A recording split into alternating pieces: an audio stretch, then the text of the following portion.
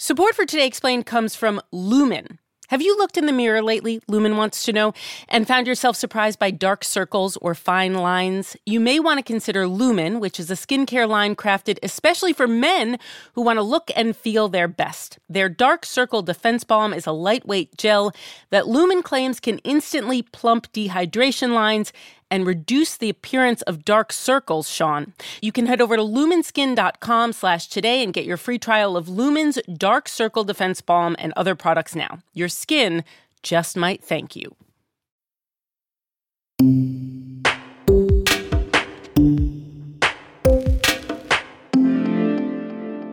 Umair, Irfan, you report on science here at Vox. We got some big COVID-19 news on Monday. What happened? On Monday, Merck, this $200 billion pharmaceutical giant, filed for an emergency use authorization from the Food and Drug Administration for its new anti-COVID antiviral drug. What does it look like?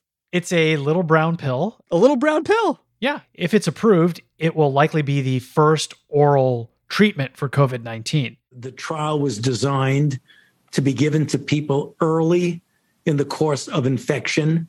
It's an orally administered drug that's really very important. It's prescribed as 4 pills taken twice a day for 5 days, though the dosing regimen may change as regulators review the data. Well, this is certainly an important advance. There's no doubt about that. Whenever you have an orally administered medical intervention that directly attacks the virus and has the kind of data that Merck announced with their announcement. According to Merck's internal studies and clinical trials, they found that it reduced the risk of hospitalization and death in at-risk patients by 50%. Okay, how significant is that? That's pretty significant. You know, we have a number of different drugs that are available to treat COVID-19. To date, only one has been actually fully approved by the FDA. That's called remdesivir. There are a few others that are available under emergency use authorization and a few that are used off-label. But none of them have been super effective, or they have their own drawbacks for various reasons. But this one kind of stands out because it is very effective, and it's also something that's fairly easy to administer. You just have to take it through the mouth. Okay, what's this little guy called? It's called Molnupiravir. Molnupiravir? The name is supposedly a reference to Thor's hammer from Nordic mythology, Mjolnir. Whosoever holds this hammer, if he be worthy, shall possess the power of Thor. Huh. Why is it a reference to Thor's hammer? Is this pill like a hammer?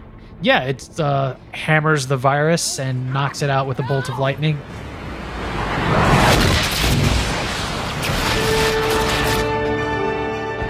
No, not quite. But it's supposed to be, I mean, it has a pretty strong effect, and I think that name is meant to sort of reflect that.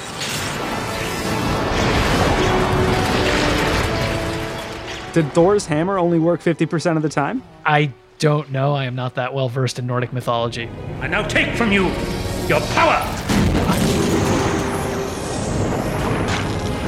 Now, I do take issue with your point that it only works half the time. It reduced hospitalization and death by 50%, but it can also reduce other kinds of clinical outcomes that weren't specifically measured. So it can reduce the course of the illness by a certain amount as well. So it's not just that it works half the time, it's that was one of the strongest effects, the reducing death and hospitalization. It could also work to a lesser degree in other patients as well.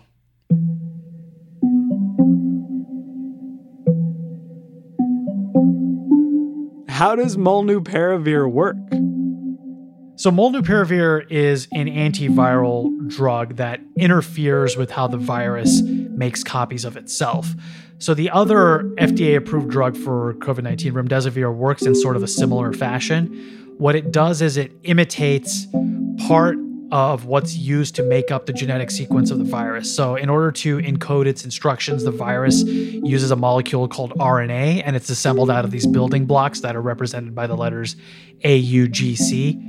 And so remdesivir is like a fake version of the molecule that's represented by the letter A, whereas molnupiravir imitates other letters And what happens is when the virus takes those fake letters into its genetic sequence, it causes a whole bunch of problems. With remdesivir, it causes the replication cycle to stop. But with molnupiravir, it causes mutations that are detrimental to the virus. So when you say it causes a bunch of problems, you're talking about like good problems because they're problems for the virus. Right. We want to sort of gum up the machinery that the virus uses to make copies of itself. And so you can do that through stalling its replication cycle, or as molnupiravir does, it induces mutations in the virus that make it just basically fall apart. Sounds good. And what's additionally special about these drugs is that they fool the virus's replication machinery, but not human cells. So that causes only the virus to fail, and normal healthy cells are left alone, and that gives it a targeted effect. Now, with molnupiravir in particular, there were some concerns about its mechanism. Because it induces mutations, there were some concerns early on during testing about whether it could induce mutations in human cells or not. So during clinical trials, they limited participants to ensure that people who are pregnant were not participating. But so far, the company Merck reports that there has been no evidence of this drug inducing mutations in humans at all. But this is something that regulators will also be paying very close attention to.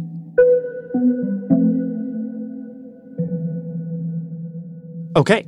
You mentioned earlier that this 50% reduction in death or hospitalization in particularly vulnerable patients is something we know based on Merck's own studies. Does that mean there haven't been independent trials done on this? Well, there are ongoing clinical trials that are being monitored. The results were announced via a press release, so we're still waiting to see official published results in some sort of peer-reviewed article or even in a preprint article. So we right now only have Merck's word to go on, but they did end their trial early because the effect was so strong, and regulators had to approve that decision. So it stands to reason that the overseers, the people who are monitoring the trial, did agree with their findings. So how does the way this thing's being tested affect its approval from the FDA? Do we know?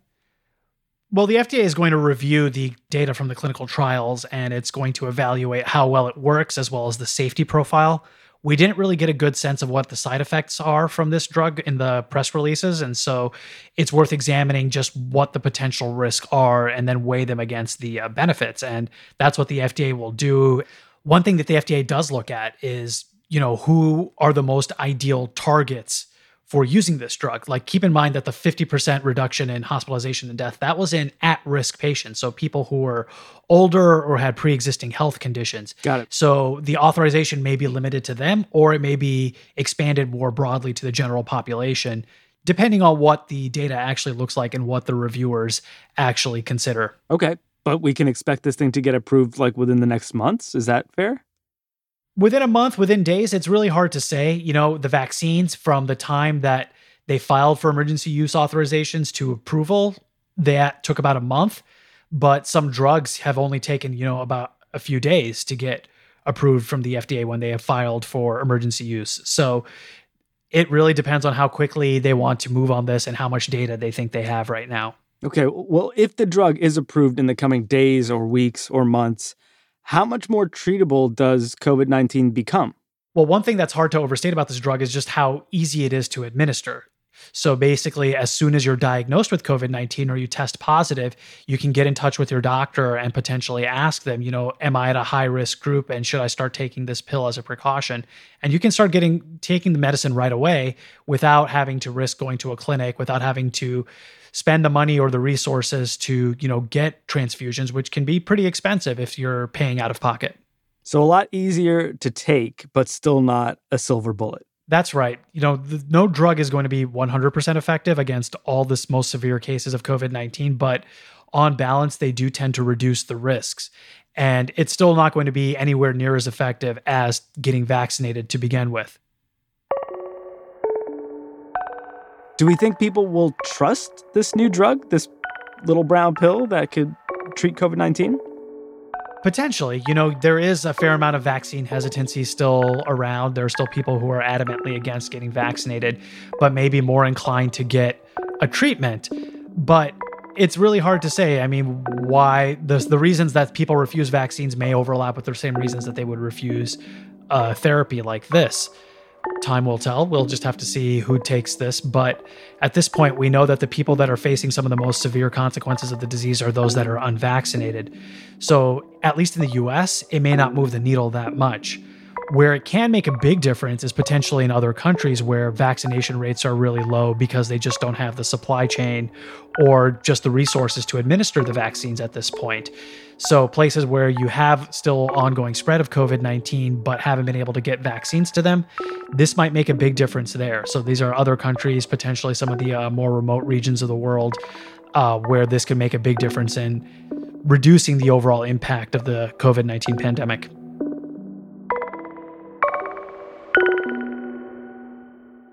More with Umair in a minute.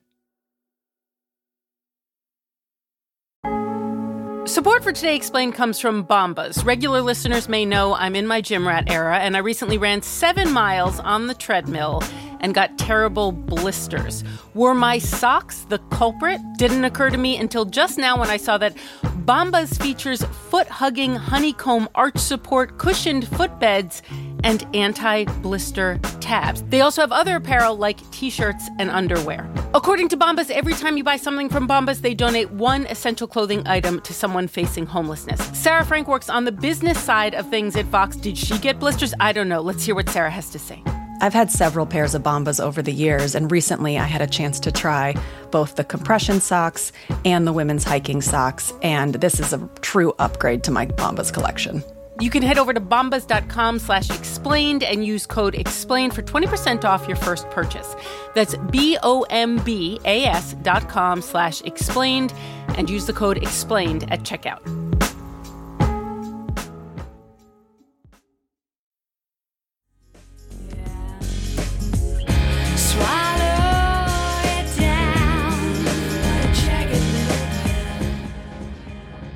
Umair, remind me what wave we're in right now of this pandemic? I've lost count, I think.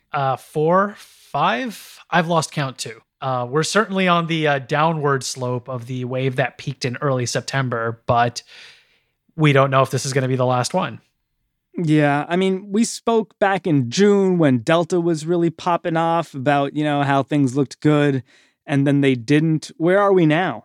Well, things are starting to look good right now. We do have a number of things that are positive, some good developments that we didn't have last year.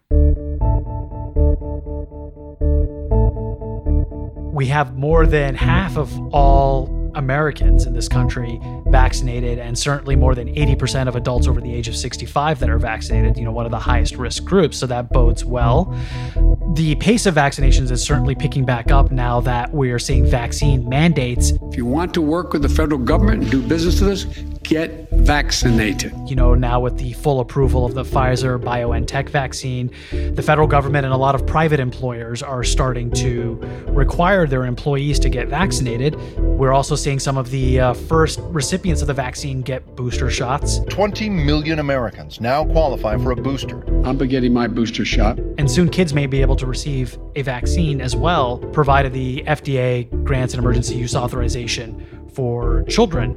And if this pace of vaccination continues, we'll still have a larger and larger fraction of this population that's immune to COVID-19, which should put a big damper in the spread of the disease.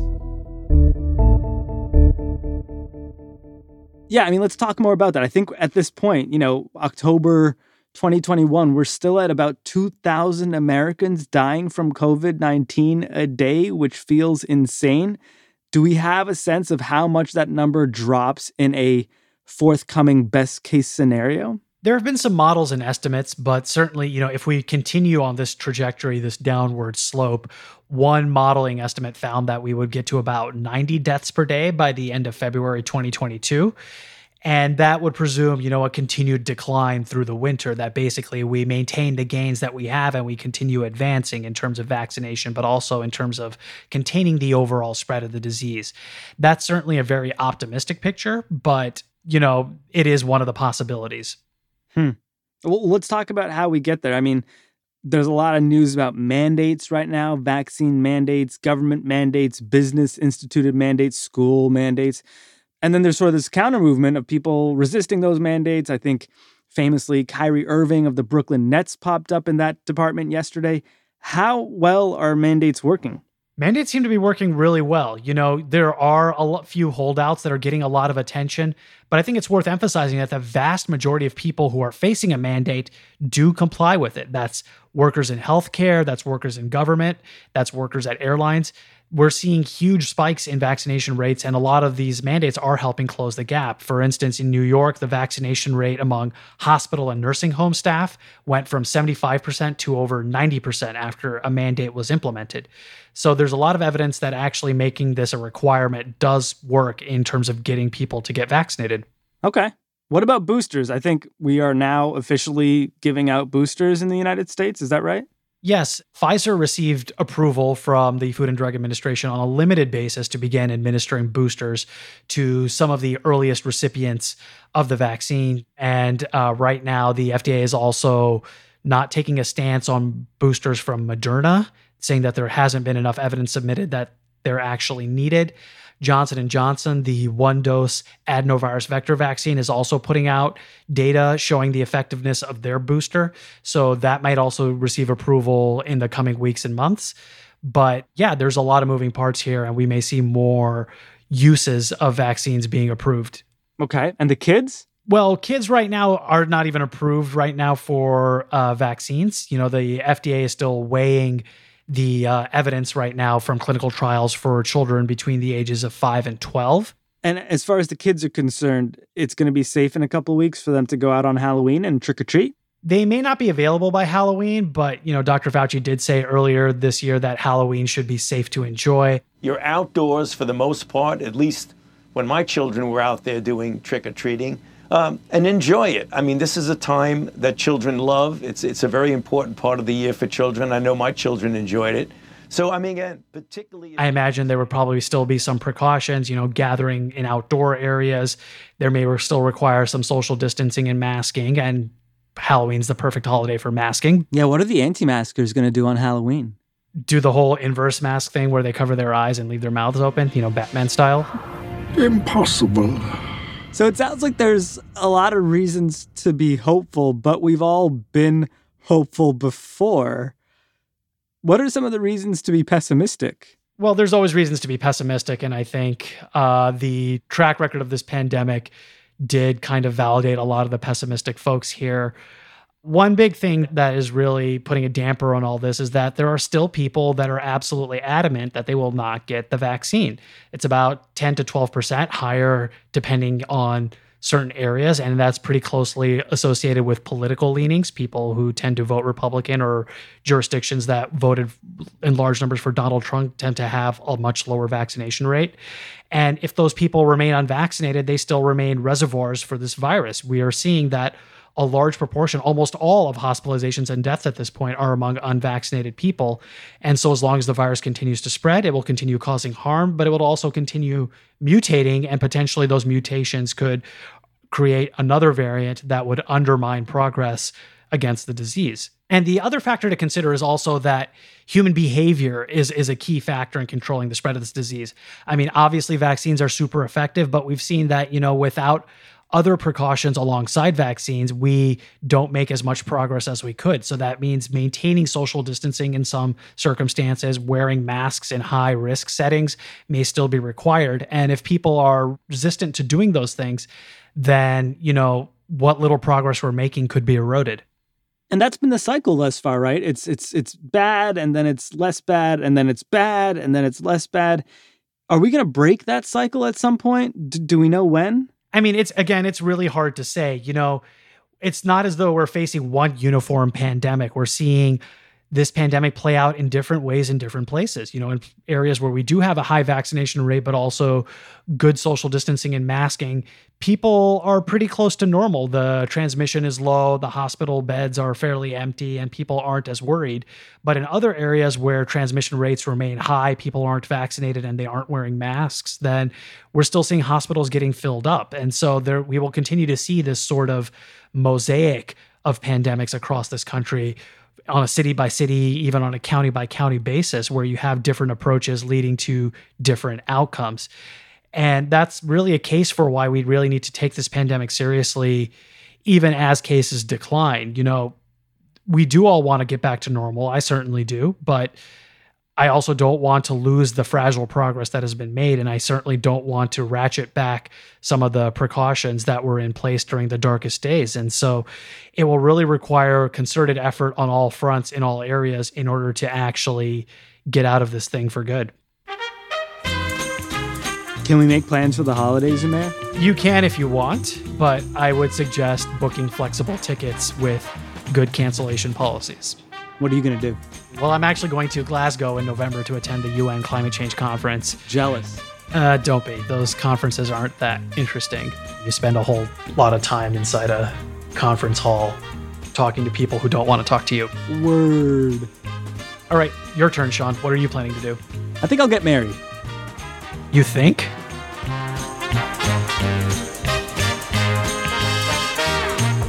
Umair Irfan reports on Science at Vox. Our show today was produced by Reid and Haleema Shah. I'm Sean Rameswaram. It's Today Explained.